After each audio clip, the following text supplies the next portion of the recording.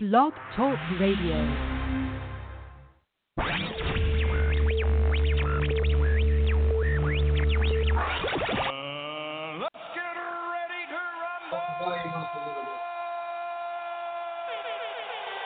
Time now for the Gridiron Stud Show. Well, you can be All-American. Actually, I can do it now. You can do it now? Yeah, I can do it. But I'm trying to focus on my position. With your host, Chad Wilson. They hating on me on chat. You know, I gotta do something in the mix. Bringing you high school, college, and NFL talk. I don't lack a discipline. 皆さん You all need more discipline. True discipline. Come on, get a grip. Call us on the show today. Don't get out of my face with that crazy stuff. The number to call, 347-633-9365. If y'all got to take, y'all know that. Or you can reach us on Twitter at Gridironstuds. Come and get some. And now, your host, Chad Wilson.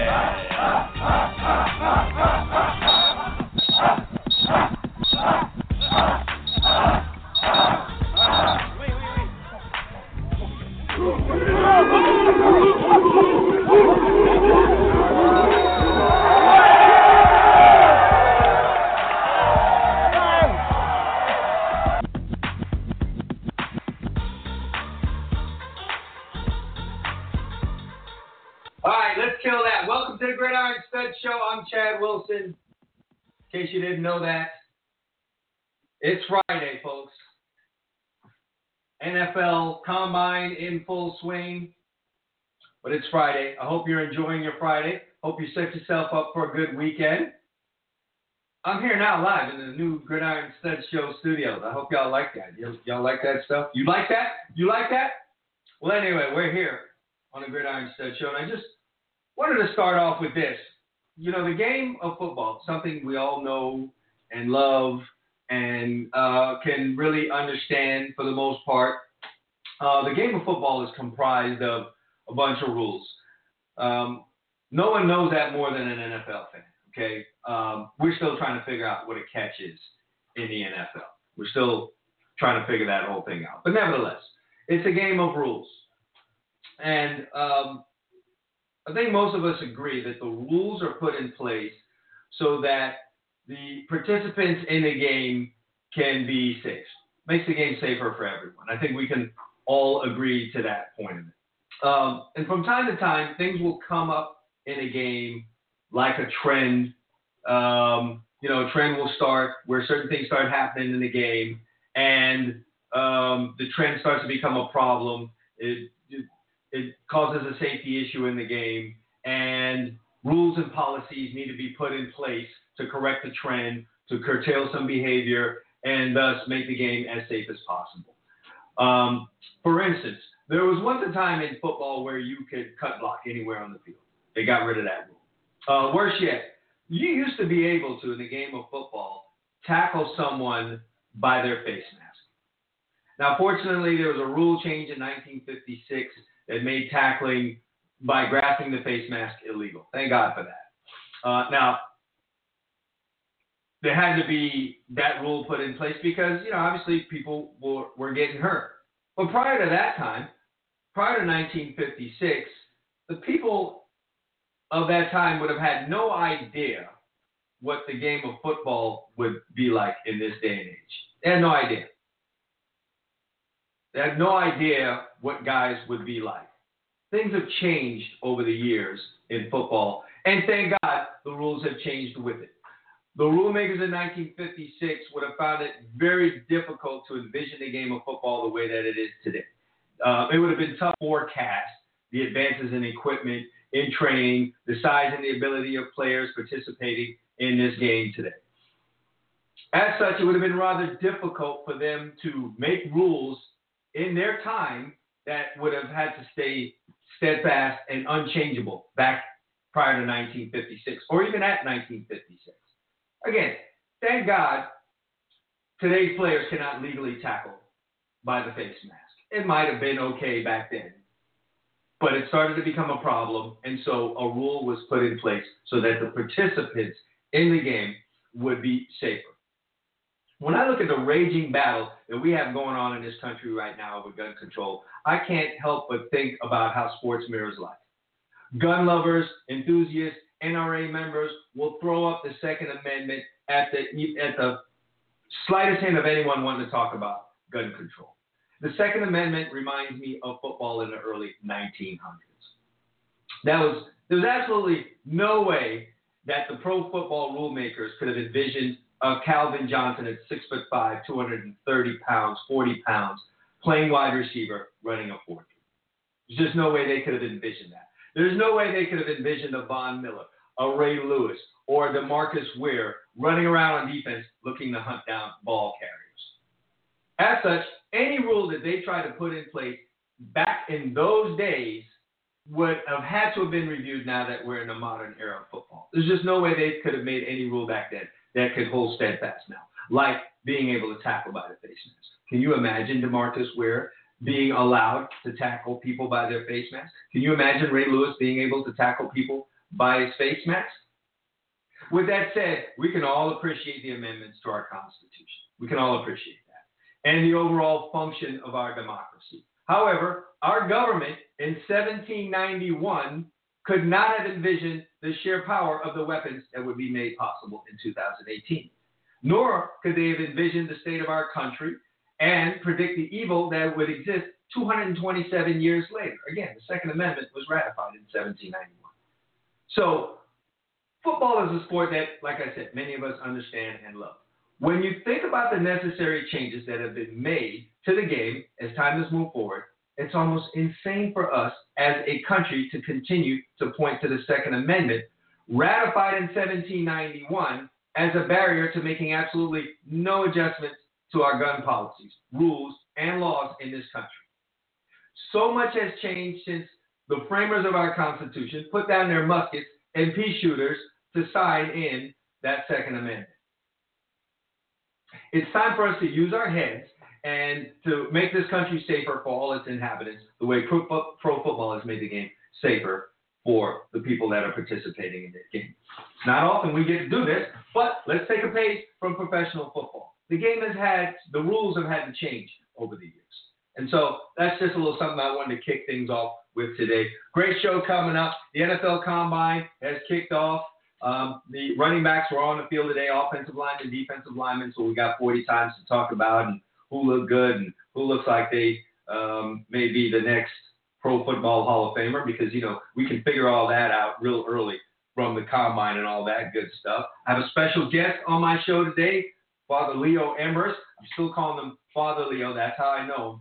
But he was a team chaplain for the University of Miami during my time there. He was for a very, very long time. And he is going to join me on the show today. He's also with the Miami Dolphins. And I'm sure if you've watched the Dallas Cowboy game during the heyday of the Dallas Cowboys with Jimmy Johnson there, and if you've watched the Miami Dolphins during Jimmy Johnson's days there, you've seen Leo Ambrust on the sidelines. And so we have him on the show today. We're going to talk to Leo Ambrust. I do also want to talk about finding your gimmick in the game of recruiting. And I know it's a little bit of an unusual maybe headline or topic, but we do need to talk about that today. And so we'll talk about finding our gimmick in recruiting. But let's talk about the NFL Combine. It's the National Underwear Olympics, as my good friend Emil Calomino will say, the Underwear Olympics. It's going on right now, and we tend to, during this time of year, focus on things that are not that important. By we, I also mean NFL personnel, NFL media and all that, and that's stuff like 40 times and all that good stuff. We like to focus heavily on those things during this time of year and kind of ignore what guys have done on the field for the last 2, 3, 4 years. That's kind of the stuff that goes on during this time of year. But hey, it is what it is. The NFL loves it. It's more publicity. The NFL has become a year-round sport, and so we have that. So what's the big news out of the NFL Combine today? The biggest news is Saquon Barkley. He had himself a day, folks. I think he did, what did he do on the bench press? 29 reps on the bench press, so he's strong. Vertical jump 41, so he can jump high. And then he went out and ran a 4.41. He can run fast. I think his 40 time is the second fastest out of all of the running backs. So if you're going by the combine, which they often do, Saquon Barkley has cemented himself, has established himself as the first running back taken in this NFL draft. And I think he's probably going to hold that position. I don't see anything coming out down the road that would change that. He's going to do very well in his interviews. He's a high character kid who can run fast and jump high and is strong and has some good film out there. So I don't see any reason why he would fall lower than the first running back taken in this draft. Now, where would he be taken? Would it be the Giants at 2? What about the Dallas Cowboys? Not the Dallas Cowboys. What about the Indianapolis Colts? They just decided that they're not going to keep Frank Gore. Do they need another running back? Do they need an every down back? And someone like Saquon Barkley would certainly fit the bill there. So all that's left, I really think, for Saquon Barkley and those covering him and following him and talking about him as we get closer to draft is which one of these teams in the top half of the draft are going to pick him up and make him a draft pick. I think that's all that's left for us to do here so far as Saquon Barkley is concerned. Speaking of concern, Orlando Brown, former offensive tackle for the Texas Longhorns. Now, he did not have himself a day. He ran a 40-yard dash. I do believe he finished it. He might have just finished it because it took him forever to get through it.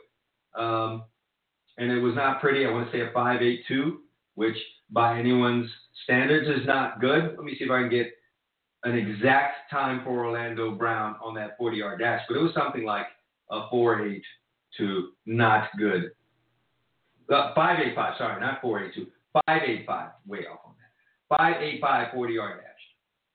And he was also yelled at by coaches for loping during his drills, and I think he did 14 times on the bench press. None of that's good. So Orlando Brown presents himself as a guy that you're going to have to do some homework on, and then what do you do about Orlando Brown's numbers at the combine? Do you ignore them? Do you take what you saw with Orlando Brown and make it the gospel, or do you forget it? And if you're forgetting it, do you also just turn around and hang tough onto what Saquon Barkley did? Like, what do you do there? You're going to hold true to one guy's numbers at the combine, and you're just going to let everything go with another guy? What do you do there? So an interesting dynamic. 5.85 is just not good in anyone's book. So, Emil, the New York Giants, if they do pass on a running back, which they sorely need, it would be rather crazy if they did indeed do that. But it's the New York Giants. They've not been in their right mind for quite some time now. But the kind of show that he put on here, I don't think the word Saquon Barkley and passing on him are going to go together in the same sentence. I just don't see something like that happening. So the Giants have their shot at it, and unless there's some maneuvering, he probably will be the New York Giant. We'll just have to see. So we'll just see on all that. But getting on the topic that I kind of wanted to hit here before I have Leo Ambrust join me here on the show, I want to talk about finding your gimmick in recruiting. This is the time of year where kids are starting to try and position themselves for the next year. Your junior, you're going into your senior year, your sophomore going into your junior year. You may have just played your sophomore year. You just got to take some varsity football, and you're really trying to come out and have yourself a really big junior year. It's your junior year going into your senior year, and you're really trying to establish yourself because you need some offers. You need to get some kind of momentum going in your recruiting. And so now you need to establish yourself. And for some guys, that's going to be easy because you have all of the physical traits that these schools come out and they look for. And for others, it's going to be very difficult.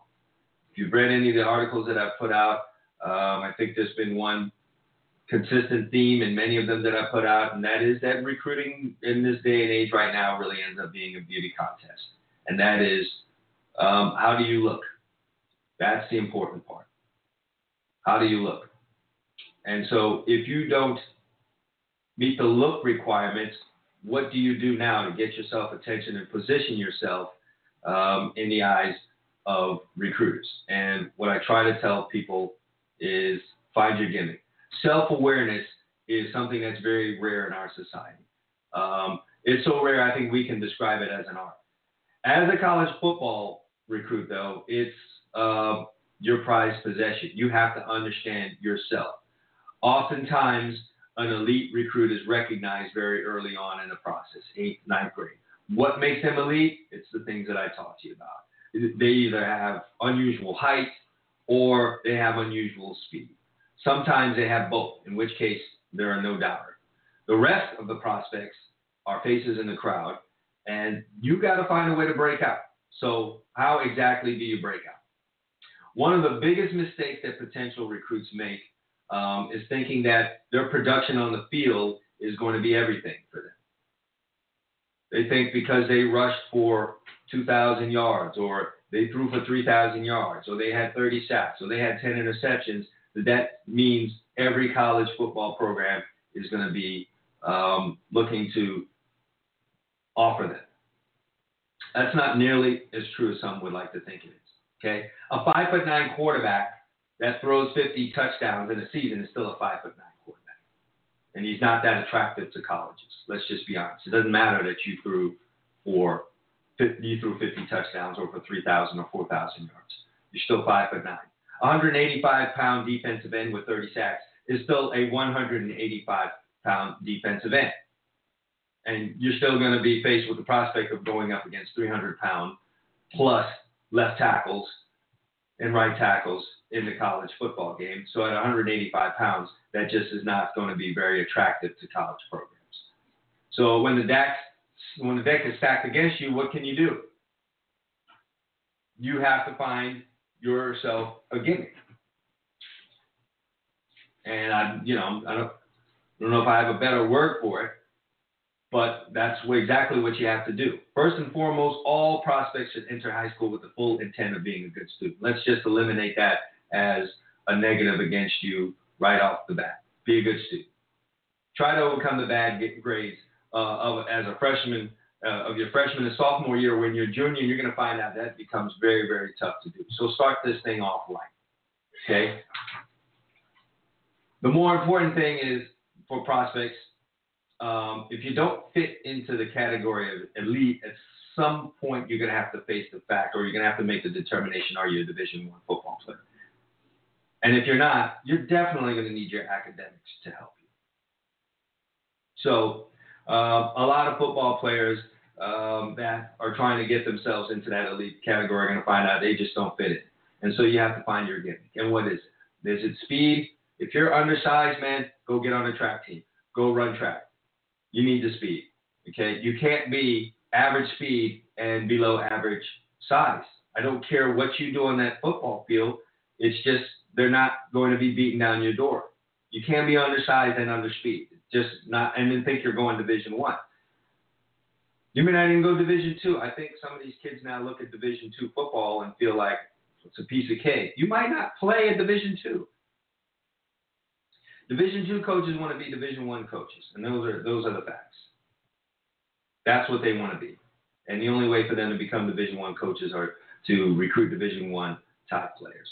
So let's try our best to try and frame you up as a guy that could potentially be a Division I football player, even when right off the bat you don't look like that. So like I said, if you're undersized, I'd be on the track team. And you know what? You're not just on a track team so you can go run 40 somewhere. You're on the track team so you can run track times. I found this to be very true. College football coaches trust track times a whole lot more than they trust 40 times at camps. Being able to say that you run a 10-7 in the 100 meters and being able to document that through the various online websites that they have out there that keep track of track meets and track times will go a whole lot further than you saying you ran 4.51 at some scouting combine somewhere. They really do trust track. So if you're undersized, you definitely want to be running track. That is for certain. So when you're not elite, getting eyeballs when you're recruiting can have a lot to do with how you package yourself. If you're an undersized quarterback, I use the example of a 5'9" quarterback that, threw for 50 touchdowns. Okay, you're 5'9", nothing you can do about that. The best thing that you can do is package yourself as an intelligent player. So your film, you're going to want to show in your film the way that you read defenses. You're going to want to show yourself going through progressions. You're going to want to show yourself as being well coached. You want to show yourself as a leader. You want to play up all those intangibles that are going to make a coach forget about the fact that you're 5'9". Or at the very least, accept the fact that you're 5'9", really get and fall in love with the intangibles that they think will allow you to overcome the lack of size when you're at the next level. Because for all these college coaches, it's just about projection. And so they have to be able to see you in some kind of way, being able to survive at that next level without the physical attributes that they typically go after. So now you got to package yourself as an intelligent player and do so with your film and play up your academics. So if you're a high academic guy, 3.5, 4.0 GPA, play that up. Definitely put that out there. That's your gimmick. I'm undersized, but I'm extremely smart. So if you're going to be undersized and you think and you want to play Division I football, or you want to play Division II, you want to play college football, you better be smart, especially at that quarterback position. That's a must anyway. But let's say that you are, you're not a 6'2" guy. What's up, AG? Good to have you joining me here on the show.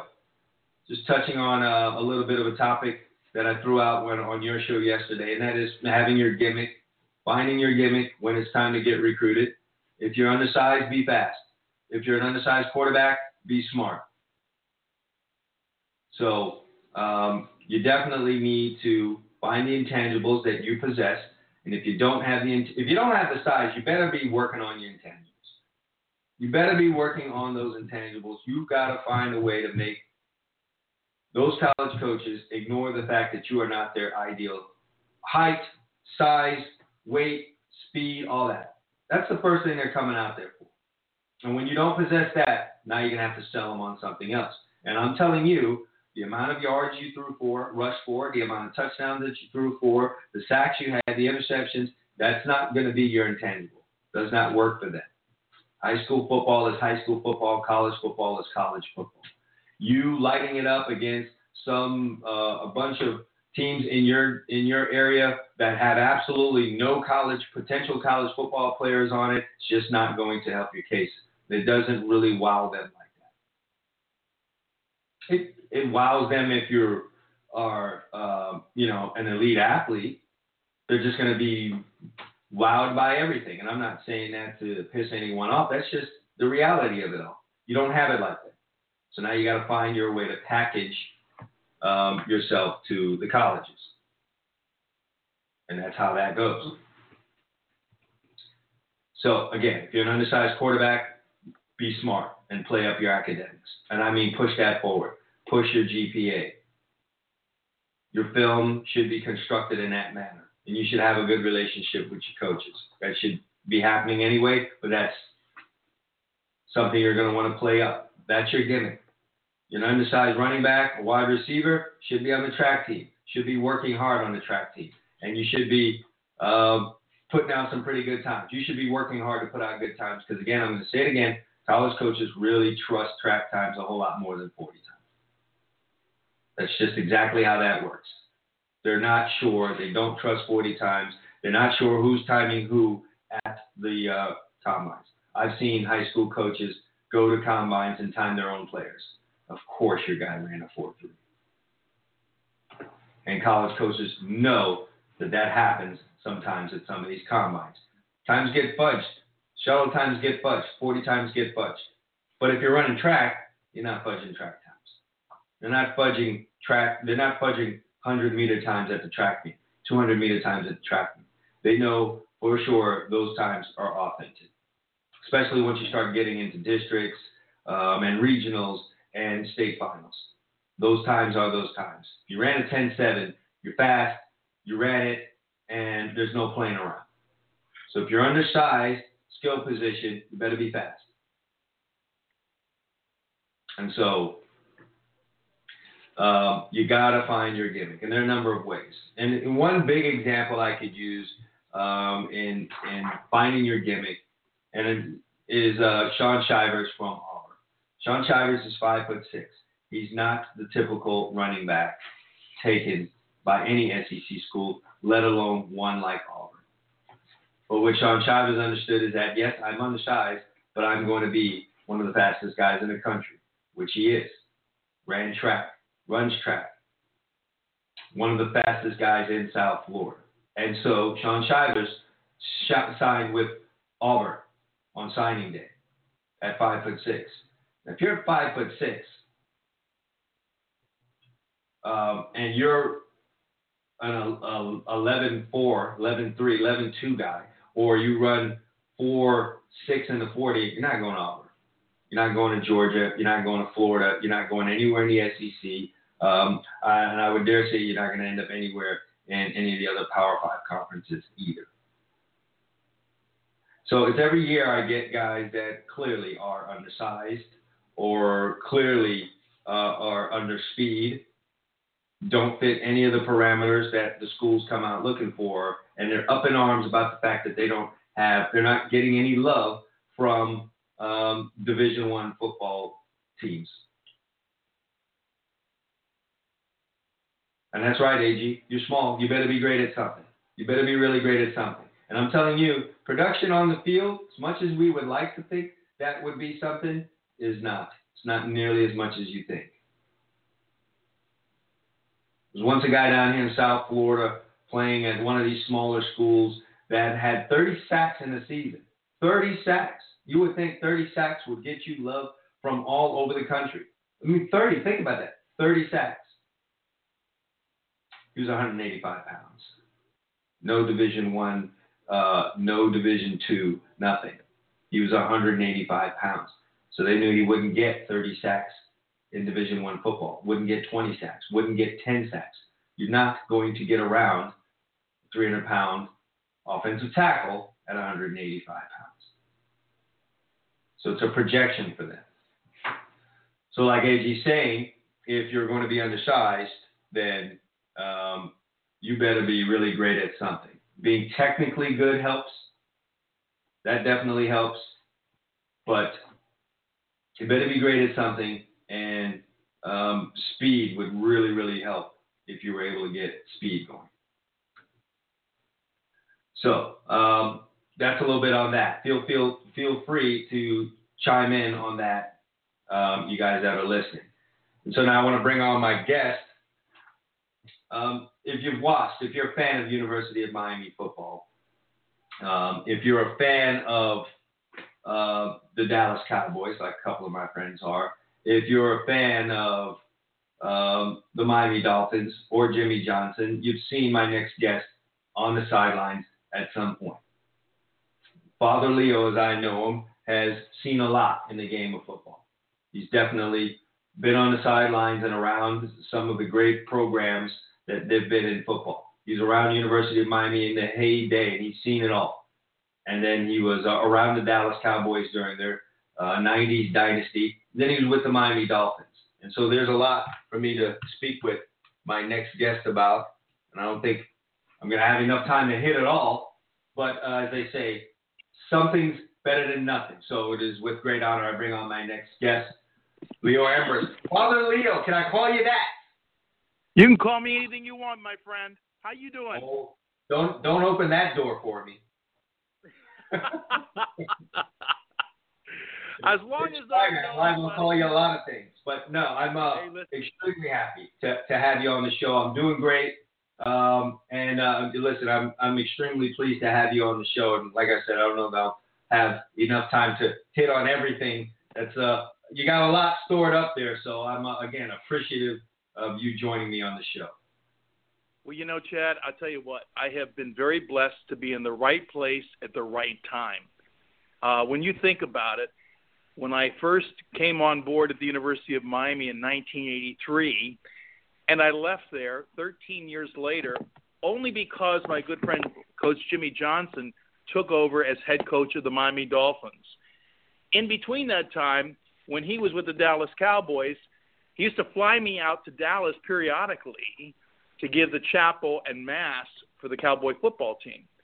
And then when he was the coach for the back-to-back Super Bowls, both in Pasadena and Atlanta, and they won back-to-back Super Bowls, I was fortunate enough to be on the sidelines. And what a memorable experiences both of those events were. Yeah, and so I wanted to ask you this. I obviously don't have Jimmy here to ask him this question. This is clearly the next best thing. So you were there for all of the success at the University of Miami, and you were there for the success at the Dallas Cowboys on the NFL level. What was bigger for you to be a part of? What happened at the University of Miami, or what happened at the highest level of this game with those? Those are great questions. I would say that one of the most unique aspects at the University of Miami was the incredible chemistry the players had. That regardless of who the head coach was or the coaching staff, there was something instilled in the players there where they set their own bar in terms of their excellence, their attitude, on and off the field, their pursuit of winning at any cost, their demands personally and collectively to be the best. When I look back on those days, that's something that even a CEO or someone owning a business would love to instill in his or her workforce, that passion for whatever they do. That was the key to the success of the University of Miami. With the Dallas Cowboys, I saw a level of competence both on the coaching staff and with the players that was I just stood in admiration of. I mean, consider this for a moment. All the years that Jimmy was with the Dallas Cowboys, he never once drafted an offensive lineman in the first round, although it would have been interesting to see if he had stayed where Larry Allen would have gone, because he turned out to be a pretty good first-round draft choice as a Pro Bowler. But I can tell you that I found it fascinating. We put a lot of emphasis on certain aspects of the offense, but in all those years, he never drafted an offensive lineman in the first round. In fact, Nate Newton, who played for him, never was drafted. Yeah, and that's back in a time when, what did we have, 12 rounds back? That's correct. Can you believe that? I mean, I was looking the other day, Chad, about the number of terrific football players, Hall of Fame, some of the greatest ever to play the game, who never got drafted. Have you ever looked at that list? I've not, but I happen to know some of the names that are on that list, and it is rather amazing. And again, when you consider, like a lot of the young folks now that see 7 rounds won't be as amazed to realize, okay, this guy didn't get drafted. But back in the day, there were 12 rounds. It's a lot of guys drafted before you or drafted instead of you. So that makes it even that more amazing. You're absolutely right. I mean, you figure there's about 350 individuals that get invited to the Combine in Indianapolis. And you do the simple math, that there's 32 football teams and there's 7 rounds, that only means that there's 224 going to be drafted if someone's not awarded an extra draft choice because they lost someone in free agency. So on average, only 224 players are going to be drafted. So there's going to be a good number of individuals who went to the Combine who never got drafted. So they're going to have to sign as free agents. And that's always the dilemma for anyone who wants to leave early is whether or not they're going to go in what round. Was that an intentional strategy by Jimmy Johnson to not draft offensive linemen in that high? What was the thinking for him there? You know, I can't speak for Jimmy in that regard, but when you look at the offensive line that they did have, I mean, Mark Tuanay, God rest his soul, who's not with us anymore, he was left tackle. Then you had Nate Newton, Mark Stepnoski, and to the right, what's his name? Oh, Lord, save me now. He was with the 49ers. He was with the 49ers, and then Kevin Gogan. And then the right tackle, the left tackle was, right tackle was Eric Williams. He was a beast. But the point being, you have to really hit on your offensive linemen. I mean, you really have to. If you're not going to take them in the first round, you better be darn well sure that you're pretty good in those other rounds. Yeah, no question. He had a pretty good line. Yeah, he was able to do that. Without being able to do that, I don't think the Cowboys would have had the success that they did. Sticking with the University of Miami, what's your fondest memory of your time there? Oh, wow. Well, I'm one of the few people besides Arthur Francis Joseph Kehoe, who used to be the and assistant offensive line coach and later the offensive line coach, to have all 5 national championship rings. I'm one of a handful. Bobby Revilla is one of the others. But I think some of the greatest – this is interesting, Chad, you asked me this question. The greatest times I had there were the incredible comebacks that we had at Florida State when we won in 87, in Michigan in 1988 when we were down by 19 points in the big house in Michigan, in Ann Arbor. We're down by 19 points with 12 minutes left, and Carlos Huerta comes back, and we win with 3 seconds left to go on the clock and beat them 31-30. Those were some of the most memorable games I've ever been in my life because the emotions just went clearly off the chart. Yeah, and I could certainly feel you on that because I was in the Orange Bowl in '99 in that game against UCLA. I don't think you were there at that time, but I was there sitting there in the stands and looking like, wow, this is going to be a pretty bad end to the season if they don't get it together. I was caught between that and also the fact that I'd spent the end of my high school days in California, and I'd seen enough UCLA football games to know that no one needs to be leaving the stadium. I've seen a movie like this before with UCLA, and thank God I stayed in my seat that day and watched a really, really great comeback. So I could certainly understand your feeling on that there. Was there one of the particular championships that you would hold dearest? Ooh. Well, I think when we lost to Penn State in the Fiesta Bowl in January of '87, after that incredible 1986 season where we went undefeated, we lost such a gut-wrenching game, 14-10 to Penn State. I think the next year when we won the national championship in '87, which was the '88 Sugar Bowl, that probably had to be the most significant, yes, because Jimmy had finally gotten the monkey off his back, and now we'd won our second national championship. But I want to go back to something you just raised. Think about this for a second. How do you instill in a group of people, in any sport, in any group with any single-minded effort or endeavor, how do you instill in them we can't lose or we won't quit attitude? Think about that for a second.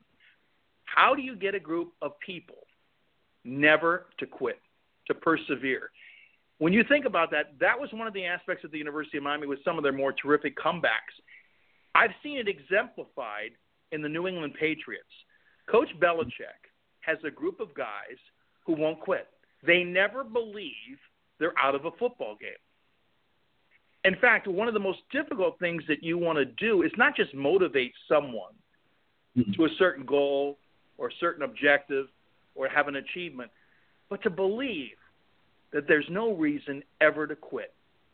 I mean, look at this past year with the Patriots. They came back in the most incredible way in games they should have been out of and should have lost. Yeah, no question. I think,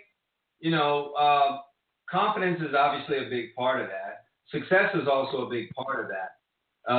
And so, the other part, those are just some of the intangibles of bringing together a certain group of guys at a certain time. Sometimes you just catch lightning in a bottle. And what made the University of Miami so unique is just the length of time at which you were able to continue bringing the right kind of players together and having that, all of them having that mindset. I guess one group led to another group doing that, but oftentimes you see that fail at a faster rate than what happened at the University of Miami. So I'd ask you this.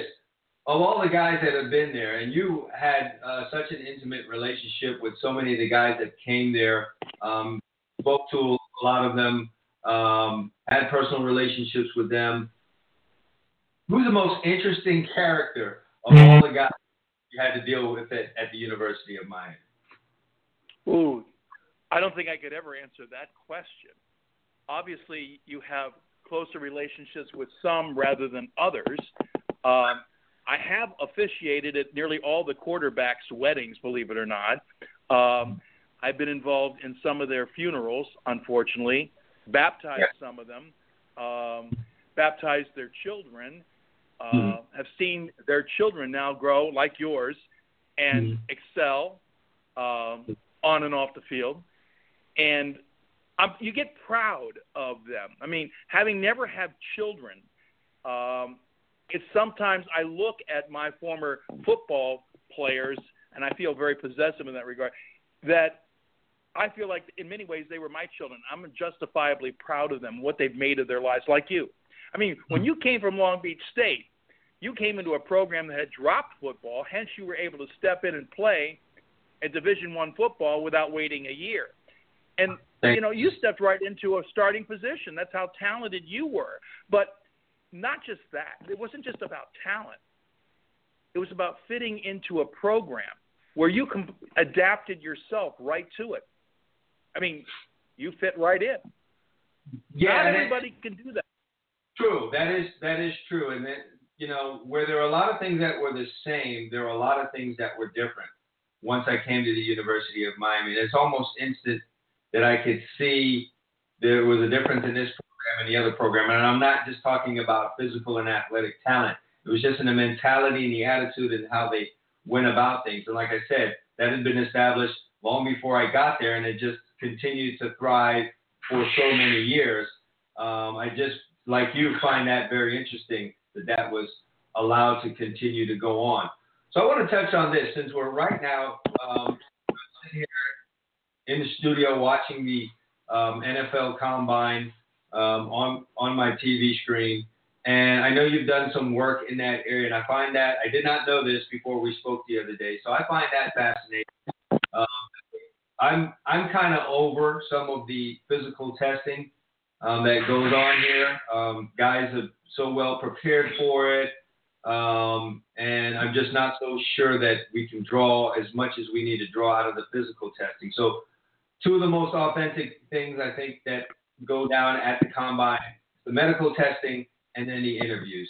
And you have been a part of the interviews. What can you share with us about what you've learned over the years in doing interviews at the Combine? That's the question I enjoy answering the most. When Jimmy became the head coach of the Miami Dolphins, he looked around the room, and all the assistant coaches plus the scouts were there, other staff personnel, the training staff, anybody that was going to be involved in the journey to the Indianapolis for the Combines to pretty much poke, prod, and question anybody that was going to be a potential draft choice for the Miami Dolphins. And he looked at me in front of everyone and said, Fadaligo, he said, would you like to go with us? I'd like to have your input from people.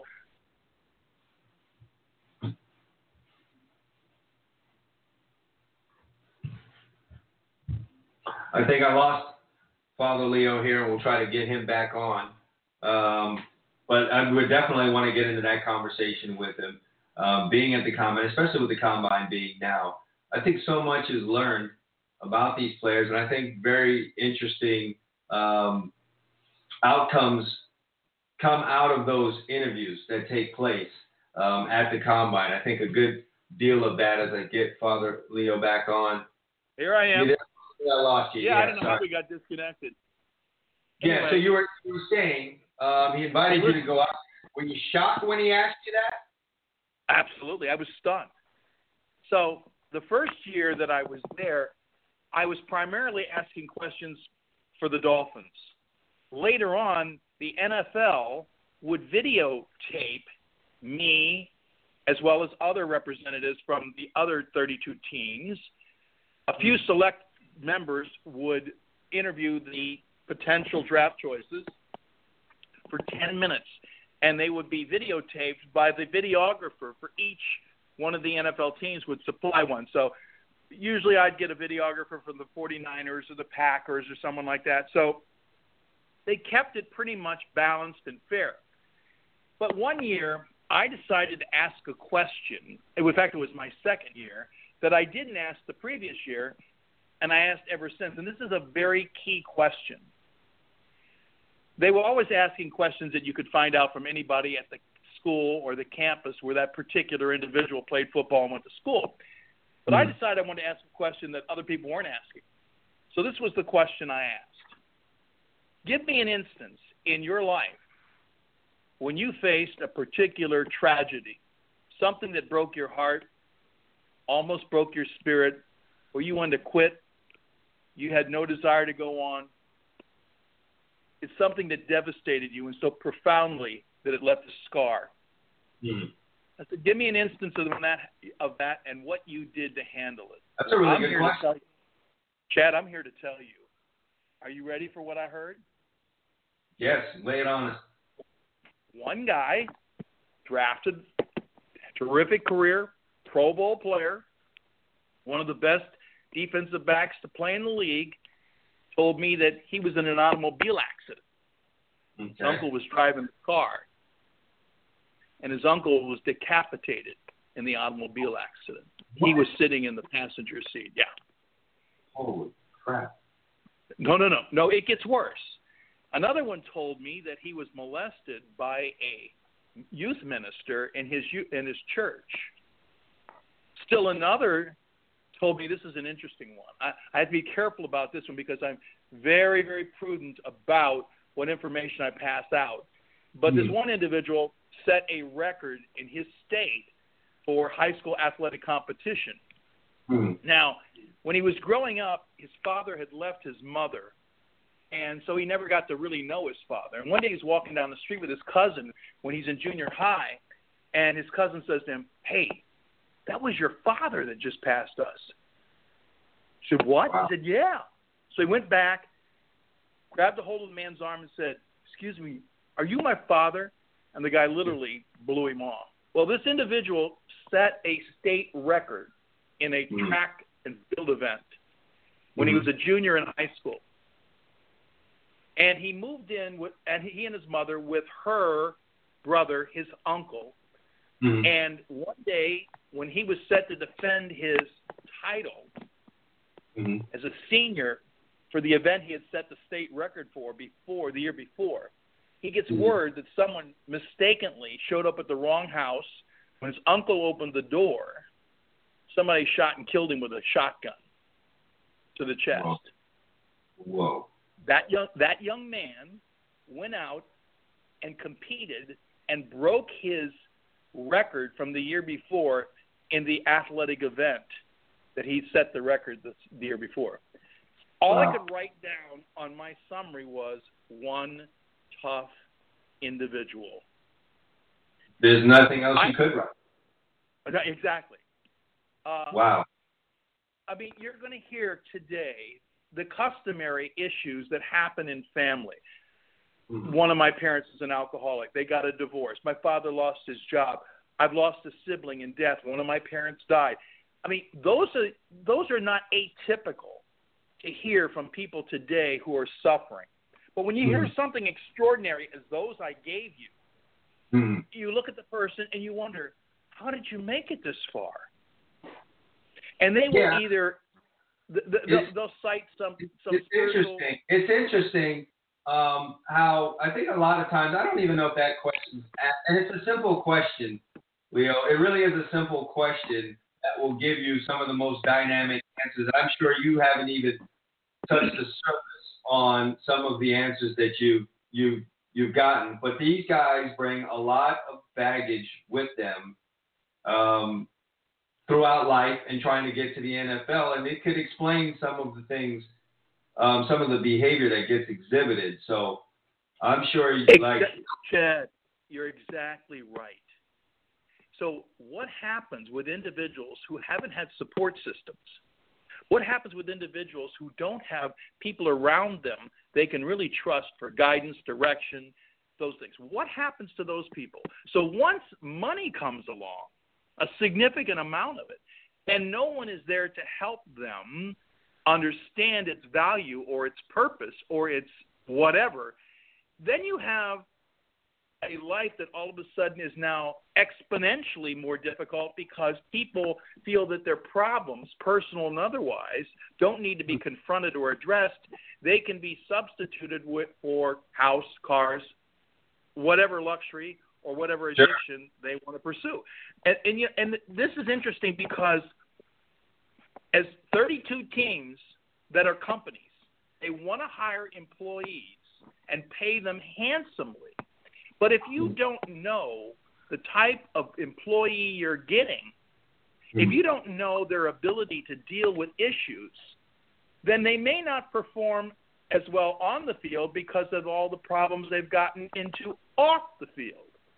That's why there has been more of a sorry to cut you off there. Did you at any time come across someone during that interview and say to yourself, this guy right here is just not going to make it, and then it indeed turned out to be that way? Like, how often would that happen? You've asked me the question that brings me the greatest sense of laughter. There was a person who I was dead set against us ever drafting. Well, sadly, unfortunately, we did draft the individual, but they never made the team. Okay? So it's funny because Coach Johnson and I we had our laughter about this. And I said, Coach, he's never going to make this team. And I remember distinctly him laughing and kidding with me. Season started, he wasn't on the roster. So I'm assuming him not being on the roster had something to do with something more mental than physical? It was not me. The person got himself in trouble, which I predict. Now think about this. Think about this for a second. You don't want just talented people. You don't want people that can just run the best 40s or, put up 225 pounds 40 times or get a perfect score on their Wonderlic. We're not asking you to draft the Vienna Boys choir members. But at the same time, you want to minimize the risk because, as you said, those who have a lot of baggage, well, I've met some that needed a sky cap because they had just so much. You couldn't possibly think about drafting them. I mean, you're thinking, if you're talking about a first-round draft choice, that's a couple $1 million investment in an individual. Now, here's one of my favorite stories. This is a good one. You're going to love this one. One year, I heard the story of a first-round draft choice who, when he signed and got this tremendous bonus, he had gone to some person in the higher level administration of a professional football team and asked him for a recommendation for a bank. So he gave him the list of a couple of banks, and one in particular, he happened to know the president, so the player chose that particular bank. Okay. He went in to see the bank president, believe this or not. He went to see the bank president, and they started talking about a savings account, a checking account, This was years ago. And the player said, well, I just want a savings account. Well, the bank president didn't understand it. He says, well, how are you going to handle what are you going to do for spending money? This is what the guy said. Well, I was going to talk to you about that. I need $100,000 in cash. The bank president almost fell off his chair. Whoa, that's a lot of. He says that's a lot of money. I'm not sure we can give you that. He said, well, I'll just take it in hundreds, 50s, 20s, small denominations. So anyway, the bank president says, I'll tell you what. Why don't you come back tomorrow? We'll see what we can do for you. Meanwhile, as that new player, rookie, just signs with the team, he goes back to the facility. The bank president calls up this guy who sent the player over there. He says, hey, your player you just sent over here today just asked for $100,000 in cash. He doesn't want to have a checking account. Really? So he waited a couple hours to go by, and the guy sauntered down from another part of the building and ran into this rookie, and he says, hey, how'd things go at the bank today? Oh, fine. He said, great. He said, I really like that guy. He's really good. He's going to help me out tomorrow. I said, good. Tell me what's going on. He says, well, I asked him for some money and this way and that. He says, yeah. He says, he called me and he told me that you had a pretty good conference meeting and all so forth. He says, but he said you didn't want a checking account. I said, no, I just want cash. He says, well, how much did you ask for? He says, I asked for $100,000. He says, don't you think that's a lot of money? And he said, well, can I tell you something? And I said, and the guy said, well, what is it? He says, he didn't know how to write a check. Good Lord. But not unusual. But the way that he I couldn't make this story up.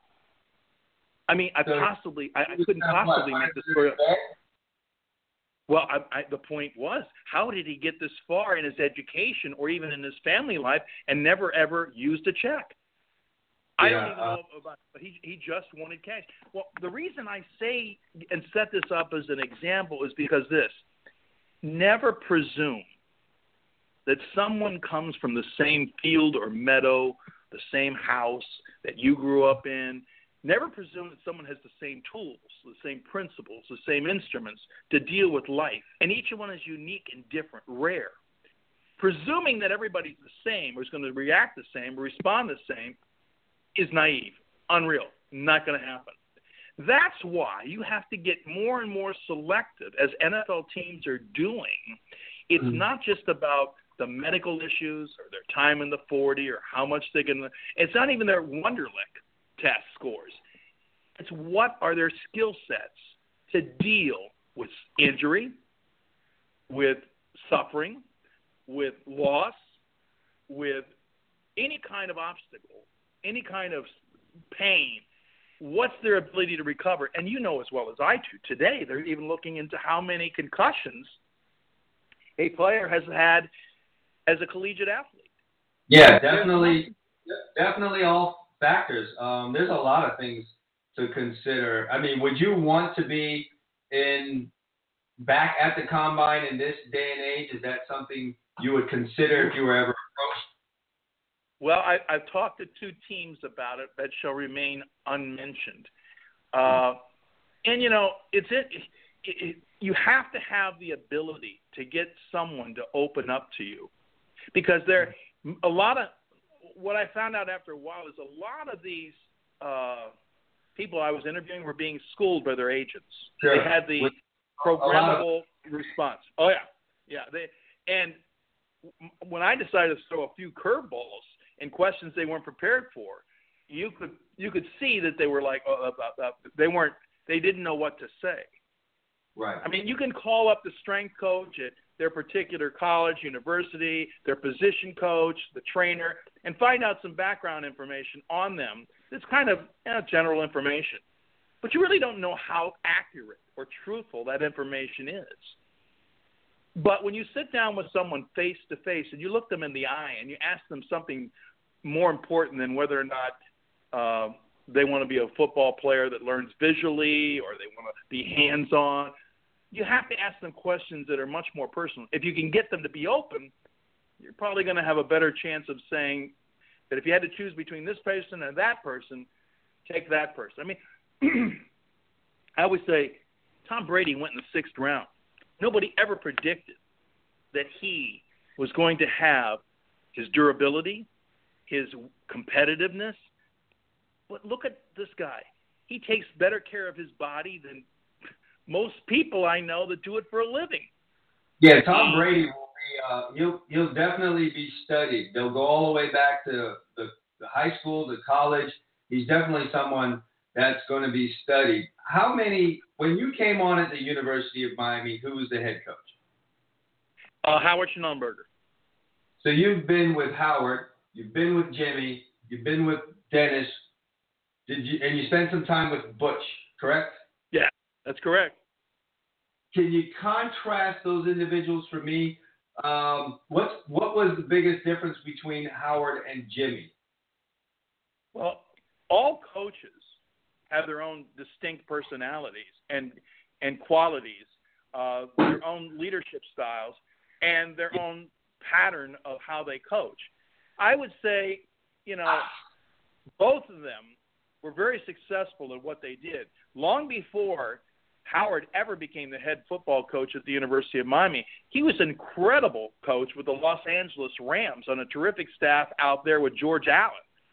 Right. And the great years of the 60s with the Rams. And then he gets to be the offensive coordinator on one of the greatest coaches that has ever been on the sidelines, and Don Shula.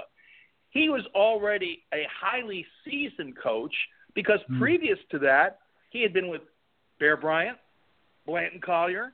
So you add George Allen and Don Shula to the resume, that's a pretty extensive legacy of having been influenced by some of the better, well-known and successful coaches in football, both on a collegiate and a professional level.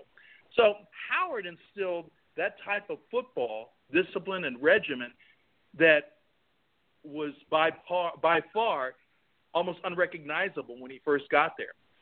Jimmy was fortunate enough to inherit a group of football players at the University of Miami, and what he did was fine-tune it, especially where there was a greater emphasis on speed, on defense. I mean, fortunately, there were members of that staff that Jimmy inherited also who kept that train on the track. They were Joe Brodsky, Gary Stevens. I will say that. Interesting that you bring that up. Leo Ambrust is joining us here on the Gridironstuds show. I read Jimmy's book, Turning the Thing Around. And one of the distinct things I remember from reading in that book was, I think it was the initial staff meeting that he had once he took over at the University of Miami. And I do remember one thing in there where Gary was in the meeting and he had like his car keys there with him and he kept jingling him and it just bugged the living hell out of Jimmy Johnson, and he kind of almost sealed Coach Stevens' fate right there. But it was interesting that he kept. It wasn't Gary Stevens. It was a gentleman, the defensive coordinator who had interviewed for the coach, Tom Olivetti. It was Olivetti, right? Yeah. And when Jimmy got hired, he resigned shortly afterwards and left the staff. And he was out of coaching for a while, but it was he, not Gary. Yeah, Gary, I'm sorry. Olivetti, who actually played Little League with Tom Olivetti's son, believe it or not. Yeah. It's wild, isn't it? And Small world. Who's coaching now in the NFL? Yeah, isn't that something? So, I do remember saying that, but then, retaining staff is, a very difficult part of that whole transition process. I've watched both of my sons go through it, and while with my older son, the coach that came in, McElwain, retained a lot of the staff, Dan Mullen has come in now, and he's pretty much wiped the whole thing out. So it's interesting. I would ask you this. Had Howard not preceded Jimmy Johnson, do you think Jimmy Johnson could have taken the University of Miami program from where it was when Howard got it and take it to where it ended up? Or did Jimmy really kind of need that framework that Howard put up to make things successful? Well, that's a hypothetical question. Very difficult to answer. What if? Remember, the University of Miami was close to ending the entire football program, period. I mean, if Lou Saban doesn't come along, and he does an incredible job recruiting, especially with the guy we're all keeping in our thoughts and prayers right now, Jim Kelly, getting him to come to the University of Miami, and Howard was there to recruit him from Pennsylvania. That changed the entire program around, and we got very successful. I mean, it's funny. I once heard Bill Belichick tell Jimmy Johnson that the NFL has become more of a quarterback-driven league. Well, I think it's pretty much that way in college, too, if only for the reason that most of the Heisman Trophy winners are college quarterbacks. Unless you're an outstanding running back, you probably, and wide receiver, you're not going to get the nod. Right. But the point I'm trying to make is this. Jim Kelly was as much responsible for putting that program on the map as was Bernie Kosar, Vinny Testaverde, Steve Walsh, Craig Erickson, Gino Torretta, Kenny Dorsey. And you don't often hear that put that way. He's typically, when people talk about the University of Miami, he was one of, but I've never quite, heard that amount of emphasis put on Jim Kelly's fit into what happened at the University of Miami. So that's very interesting that you bring that up. I certainly, like I said in the outset, won't have enough time to hit everything on you, but I do want you to take a little bit of time to tell folks what you're doing now, and also talk about the book that you've put out. Well, I'm retired now from the priesthood. I'm relaxing. I've got an herb garden in my backyard. I've decided that gardening is a great stress reliever. So today I was planting tomatoes, believe it or not, and eggplant in my garden in my backyard. I've got avocados, I got mangoes, I got all kinds of fruit trees. I love it. I got 3 English bulldogs, Sir Walter Raleigh, we call him Raleigh, Cyrus the Great, and Miss Molly Malone. Miss Molly Malone belonged to a person, she was a rescue dog. She had gotten beat up and abused in Alabama, and I adopted her. So those are my 3 dogs. I still do a lot of counseling, motivational speaking. I now do interventions for drug and alcohol addiction. With the opioid epidemic that's all over this country, it keeps me quite busy. I wrote a book called Only the Wounded May Serve. It's on Amazon.com. It's a collection of stories and inspirational reading. It's something that over the years I've accumulated all these stories and just motivational things that I really enjoy. So I put them in a book. And essentially it is about life. Only the wounded may serve. None of us go through life free from wounds or scars or suffering or pain. And embracing and accepting those makes you a stronger person. So that's essentially what it is. No, that and that is very true. I found that out. I've got some years on me now, and I found that to be exactly true. No one goes through life down a merry stream. Definitely being able to embrace adversity. At least I found that in my life to be able to be a big key to success, because whether you want it or not, the adversity is coming. So I'm going to have to check out that book and get to some reading. Listen, it's been a tremendous pleasure having you on. I wish we had more time. We're going to have to bring you on again. Hey, buddy, I'd like that. Hey, you never asked me. You never asked me the one obvious question. Who was the best person I ever interviewed in Indianapolis? I would figure that to be a very difficult question for you to answer, but if you have an answer, by all means, I want to hear it. Are you sitting down? I'm definitely sitting down. Without comparison, he's at the top, and everyone else is considerably lower. Really? His name is Warwick Dunn. Wow. I know. I was right. In fact, I got to tell you, for me to say that a Florida State football player was the greatest interview I ever had. I am so proud to say that because he's one of the finest human beings I have ever met in my life.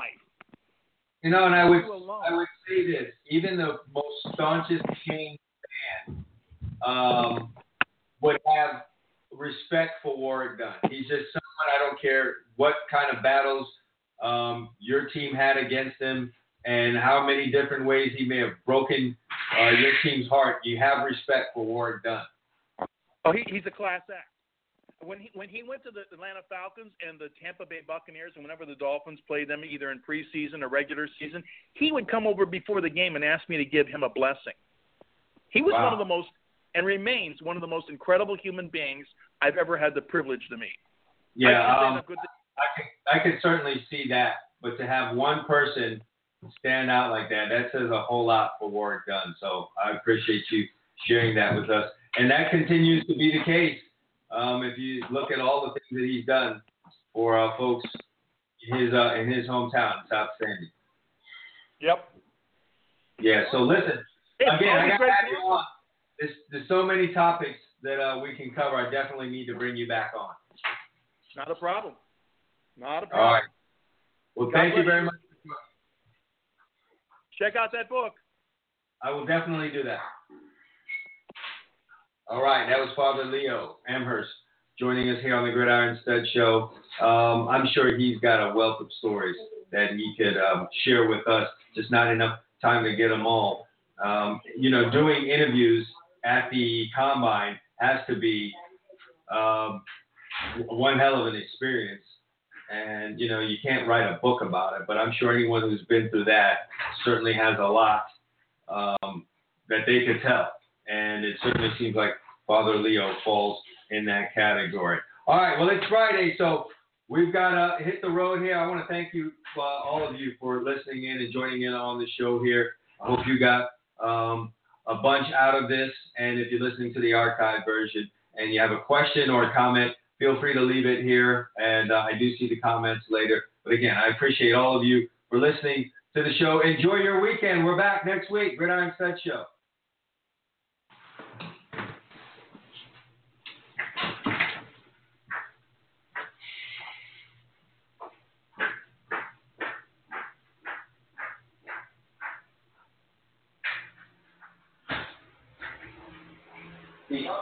Peace. What? No. What are you doing? Huh? I'm on break. Let your mom take you, man. You taking her?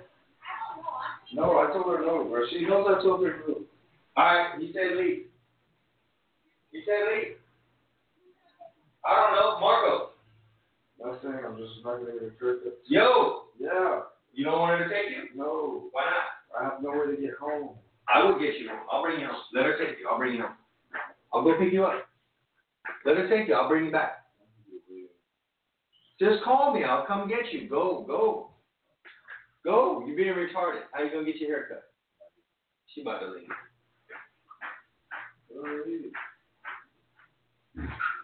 He said go. I don't know when he don't want to go. He said, Michael. I don't know what he's doing. Where is he? Sitting on the stairs. Michael. What? That's wrong. Let him do that.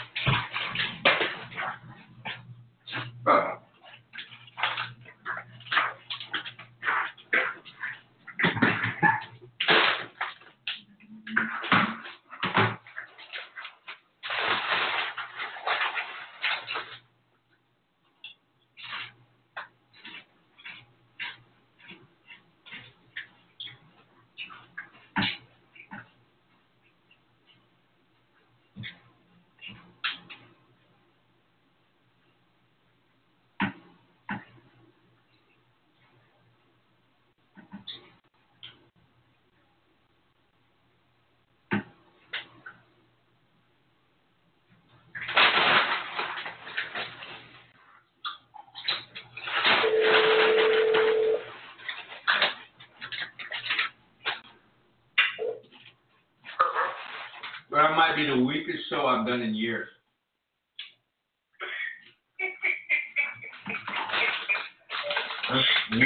Weak as all hell.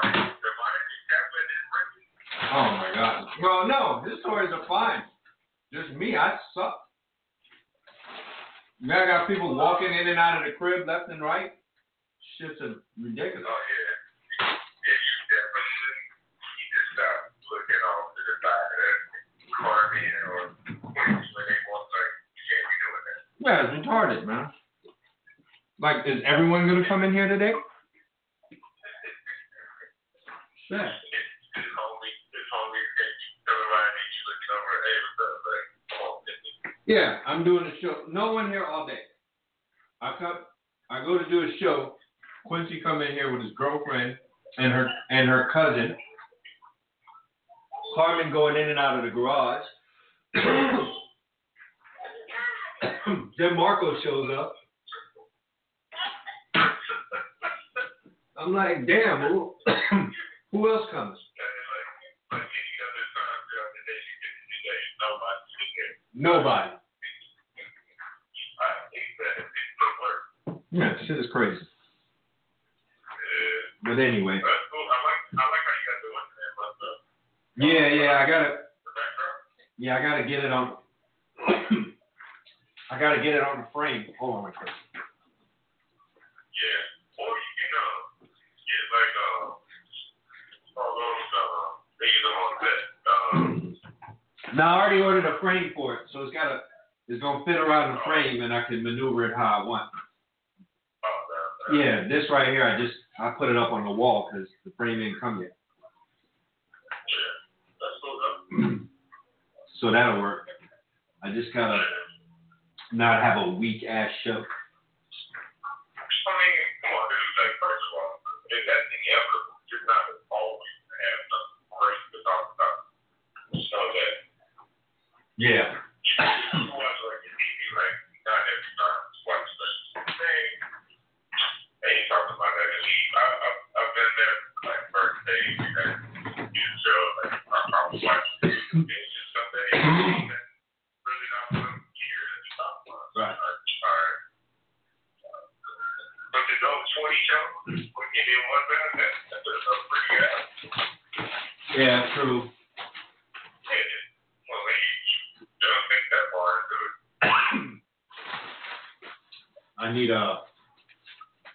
I don't want to do shows this late. Yeah. It seems to be the prime time, though. Not on a Friday, but during the week. Yeah. I'm thinking, like, right after y'all, like, maybe you guys lunch, like, right after one. Yeah. Your time, I think it's cool because then people on our side of the map are at their desk. Fucking around the computer and then people are back from lunch at the computer, you know. At what time is this, you thinking? I'm thinking like maybe like 1 or 1:30 your time, because that means people are like back from lunch at their Like Yeah. how 9-to-5ers work. Yeah. They don't work the hour after lunch, nor the hour before eating after. Yeah. True. So, yeah, so they be on the computer. So that time, we y'all time when we're over here, we're not about to go to lunch in that hour, so they ain't doing shit for certain that day. So, yeah. Right. Got you. That might be right. I gotta find the right time. I mean, you just keep trying. I mean, you should be whenever you get the most engagement. Yeah. I said, you don't know. That's the time. I know when I did the recruiting show was always a big draw, but I ain't gonna just keep having recruiting shows. Oh, I know. I mean, it is always a big draw. Yo, what about you can't talk to, like you can't have kids on the show? I could when the season starts, so that that gets difficult, because then the show's got to be around 7. Yeah. And I'll never have a West Coast kid on, because then I have to be on at like 10. Yeah. I thought about it, but I know that's an issue. If you cheating right now, like maybe you have the money, like just y'all there having some really good things in your thought. Do I really want people running in and out of here? You know what I'm saying? Well, no, man, don't have some random drugs. But kids you know, it's like that's really good guy right out.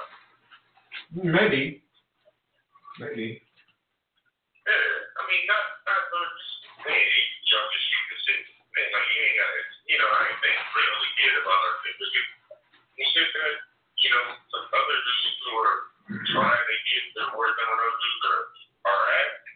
They're probably glad to hear like what's going on with them dudes there. Just out of curiosity.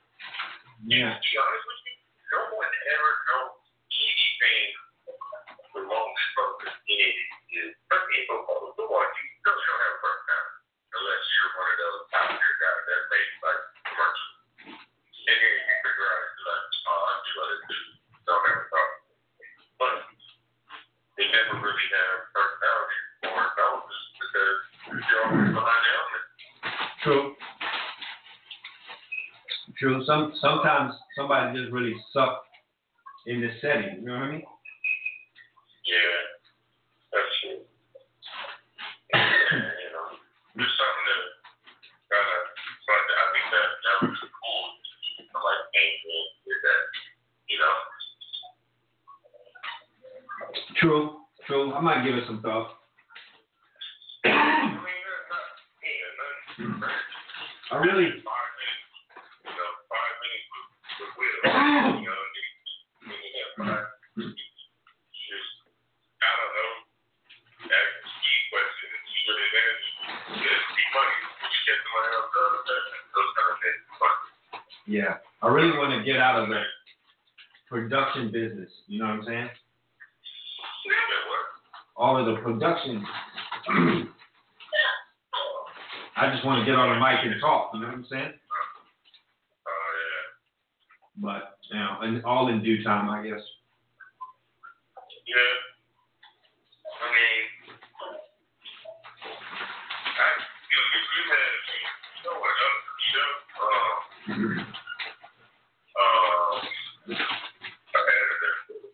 If I already always had a key, you Me, no. And no, I do have one. YouTube is making changes. They're making changes. Like what? They're doing some kind of changes to their policy and all kind of bull. But what about the YouTube channel?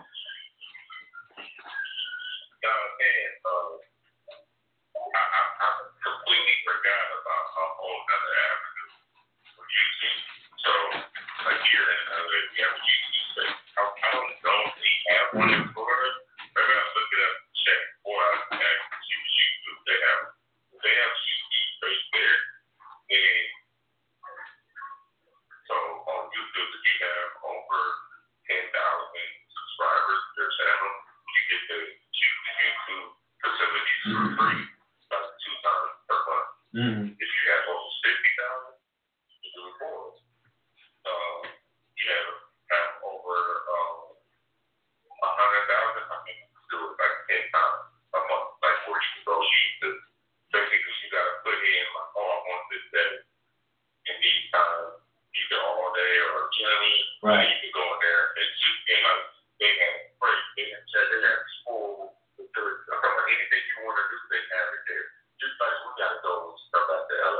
Right.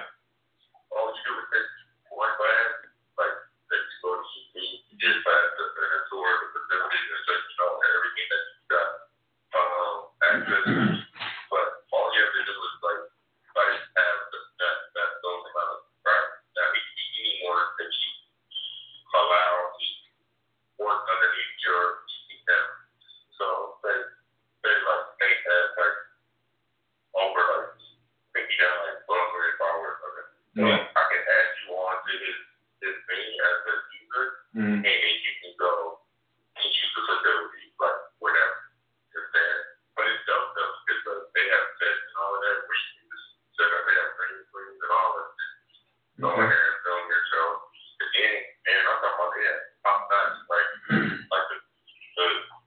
cameras and all of that. Yeah. So I'm just saying like if they have that facility in like Florida or like in Miami, that's time.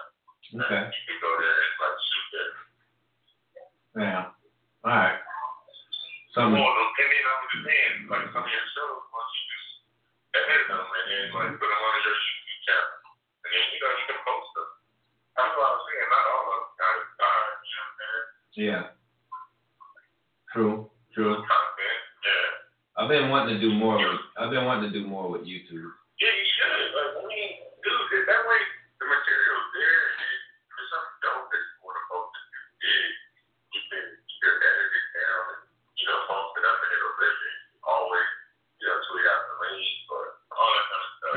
Yeah, I wanted to at least like do a 5-10 minute little show each week about the top recruits or guys I've looked at, and just post it on my channel each week. That's what I'm looking to do that. Yeah. So. Like do something like that. Like that's cool. And then like maybe highlight one of the dudes that talk to them or something. Like talk to one of the recruits or whether it's a phone to the person and people up. People are very visual, so that's why it makes it better. You know what I mean? Right. Yeah. All right. Yeah, I think when you do become somebody that people always go back to like, man, you see this video before you group. Yeah. When you college, like, you know what I mean? Like, it's always cool because it just lives there. It ain't like it dissolved and go somewhere. Like, it's there. Yeah. Yeah. You're right. That's something I think I'm gonna experiment with, see how it goes. You need to find somebody to like shoot it. Yeah. I don't know. You can kind of do all that stuff yourself now these days, but. Well, you can, but sometimes you need that to support. It starts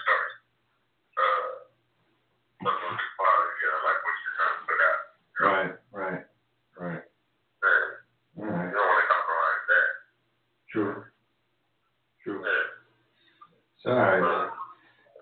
Let me go see where this boy is at, because he came in, I saw him, and then he took off. He knows his birthday's tomorrow, so. Oh, yeah, what trying to do with it? He want to go to a restaurant. Some Hispanic food, so he want to see it. Hey, what's that other coach, huh? He been up there in Gainesville with all them folks. Yeah, So, I feel it. yeah. All right, that's it. Yeah. All right, my man. Appreciate you. Okay, all right.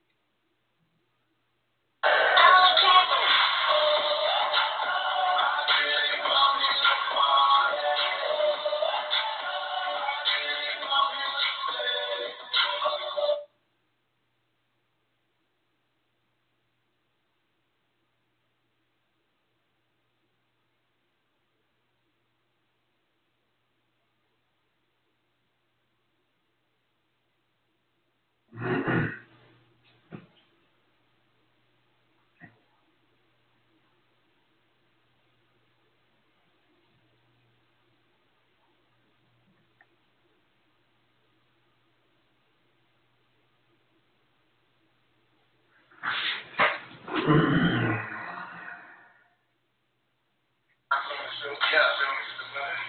now I want that 4-3, but I'll take 4-4 flat. I'm on the phone handling business right now.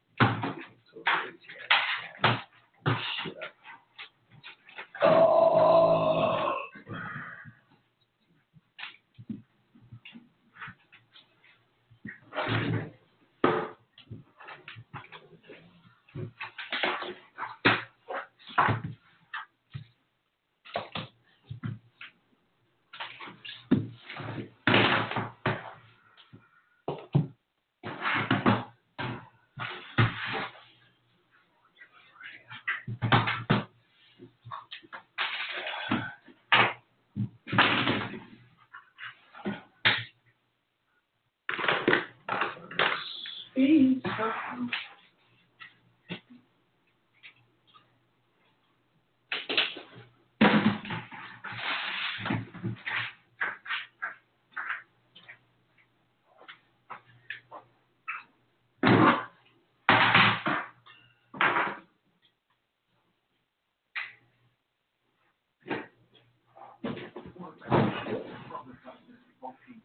me just start the Darnold conversation. Where do you stand on his bowl game against Ohio State, where you had a front seven and a coordinator that could mimic the NFL as well as anybody at that level, right? Ohio State, yes. Go ahead. So, and I know USC's front was subpar, decimated, however you want to put it. But where do you stand on Darnold's performance on that as an evaluator who's coming in? Yeah, I look at it as one game amongst many, and I don't overdo that one game. That the Ohio State front was way better than his front, and Greg Schiano did a heck of a job. Okay, we're going to go to break because Saquon Barkley's standing by. Someone who I think should be the next New York Football Giant. I'm just flat out. I'm just dropping it all right now. Oh my God! Saquon Barkley. See, I could say these things. He won't. He can't. But when we come back, a guy who jumped out of this building and had a terrific combine. Saquon Barkley, when we come back. Join T-Mobile, and the whole family can stay connected with new iPhones, which is great. Unless your parents thought you were studying. Are exams this week? Somebody's So join T-Mobile, buy an iPhone 8, get an iPhone 8 on us. And for a limited time, bring your family to T-Mobile and get a fourth line free. Only at T-Mobile. So you're all having car insurance issues. Mostly those two. As if we called you because we all need affordable car insurance. For a great no rate you can get online, go to the General Things Online. From the director of The Fast and the Furious. Buckle up for the thrill ride of the year. King High, rated PG-13, only in theaters March 9. It's Golden Corral fried rib and shrimp spectacular. Slow roasted fried rib, butterfly shrimp, bone and catfish, and more. It's time to saddle up. The fried rib and shrimp spectacular is $13.99 every night. Your choice. Gatorade G2. Half the sugar with all the electrolytes. Made to help you handle the heat and bring the fire. You were made for this, and Gatorade was made to feel it. For 100 years, heritage and innovation have made Gillette the #1 shave in America. Now get Gillette quality at lower prices every day. Brought to you by more than 1,000 workers in Boston. We're proud of giving you our best. Gillette, the best a man can get. When you look at the Mercedes-Benz GLC, with its high-tech cameras and radar, contemporary cockpit, 360-degree network of driver assist technologies, and sporty performance, what's most impressive about the GLC? All depends on your point of view. The 2018 GLC, starting at $40,050. Mercedes-Benz, the best for nothing. Better ingredients, better pizza isn't just a slogan at Papa John's. It's a job. So you get a better pizza. 2 pies are better than 1. Now get 2 medium, 2-topping pizzas for just $5.99 each. Next, on NFL Total Access, combine coverage with a couple of Hall of Famers. Troy Davis with the best and the bust of Friday running backs. Kurt Warner with the viewer's guide to Saturday quarterbacks. Coming up next. Monday, March 12th, the free agency frenzy begins. This guy can play. Where's he going to go and what's he going to do? Which NFL stars will be on the move? This is the one that they are lining up for. Free agency frenzy starts Monday, March 12th, only on NFL Network.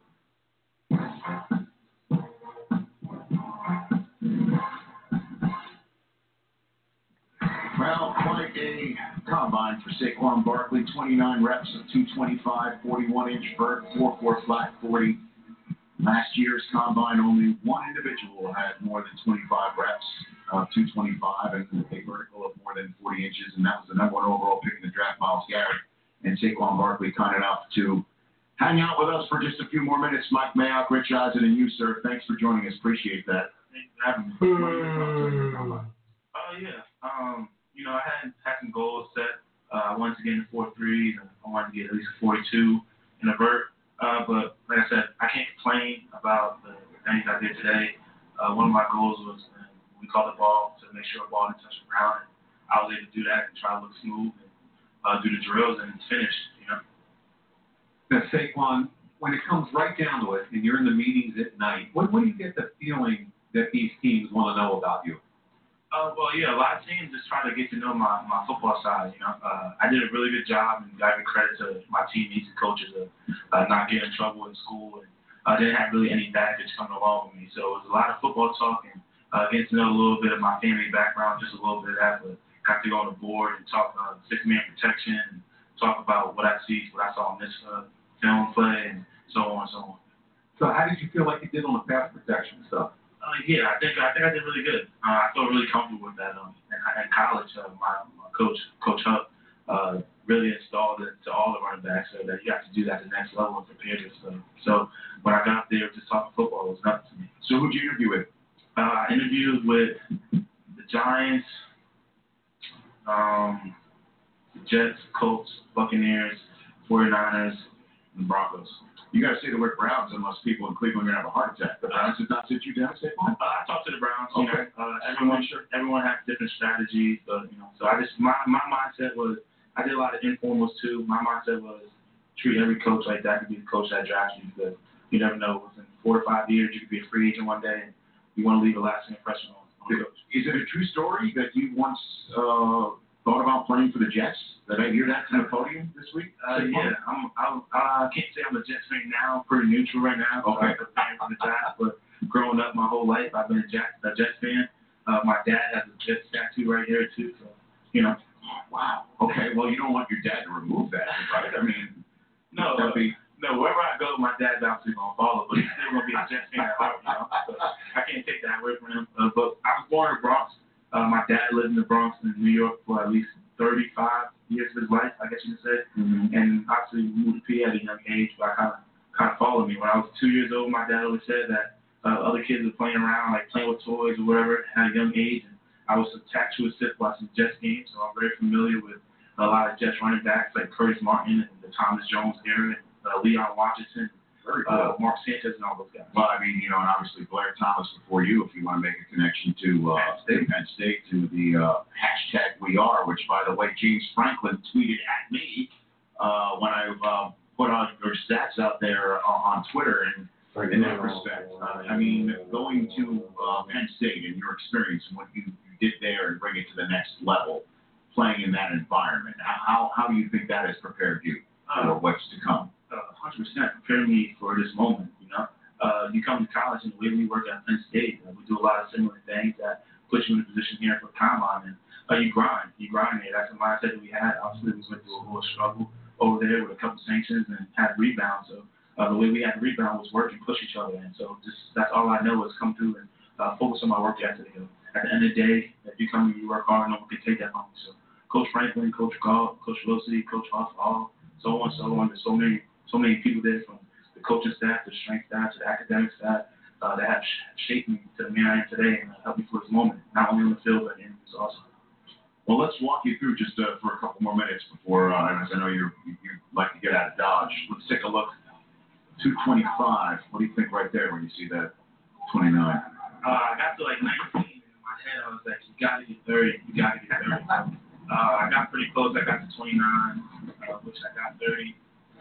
My 40, the first one, I kind of got a little messed up because the way I was practicing, you were able to take all up, and with your leaf foot, I had to back up. Right. I fixed it the second time, and I came out and stumbled, but I definitely like my second half better in my 40. And here, I wanted to show that I'm natural catching the ball. A lot of people think a 230-pound back can't catch the ball fluent. I want to show that. And I put a ball on the ground, whether it's a deep ball or a corner, track the ball over my head. Yeah. Well, Saquon, look, it's been fun watching you play at the previous level. And speaking on behalf of all those who, root for a team outside of Penn State in the Big Ten, we're very glad that you're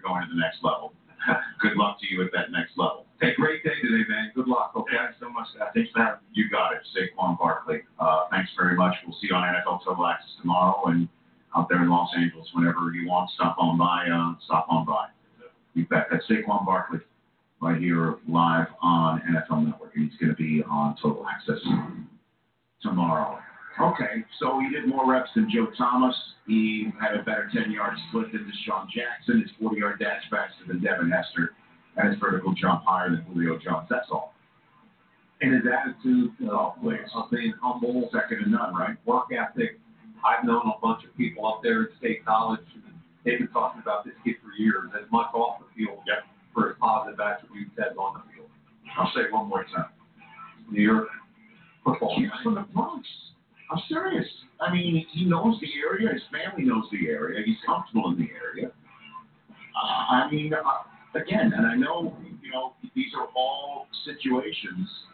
Wow, that I did not know. His great uncle is RN. I was going to add that. I did not. Yeah, his great uncle and his father was a boxer also, so there's a heavy boxing background in his So, look, and I know you had said you can't do it for the fan base. You've got to focus in on X, Y, and Z about long term for the future. That said, you have to focus in on a fan base. And last July, there he is with Odell Beckham. Imagine that is how you get the Giants fans back in the house after a dreadful season where many of them were pissed off at how Eli Manning was handled and how Eli Manning was installed back in, Mike, because, and hear me out here, their final 3 games were at home. Their final 3 home games were all against division opponents. And so the Giants do think in the back of their head or at the frontal lobe about how the fan base would react.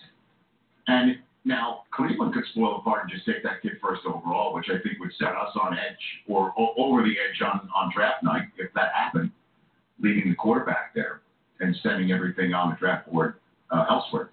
But he's terrific in every aspect. And to team him up with Odell Beckham for Eli Manning's dotage use makes complete sense to me. And I know it does. Sense to me. And you're a fan, and I applaud that, and I get that. All I'm saying, and I'm not saying he's not the right guy. He very well might be the perfect guy, and I might be banging the table by April. Okay? All I'm trying to say is the door has to stay open for 2 reasons. Number one, the quarterback thing has to be looked at ad nauseum. And I hate to say it, but if they believe there's a franchise 10-year quarterback in this draft, okay, but you better believe in that franchise quarterback because Saquon Barkley left. Which one do you think would fit the Giants? I would say one of those two can be available too. Oh yeah. And again, it's early. For sure. They don't know the kids yet. Okay, Saquon Barkley, and I think and I'm on record as saying the 2 best football players in this draft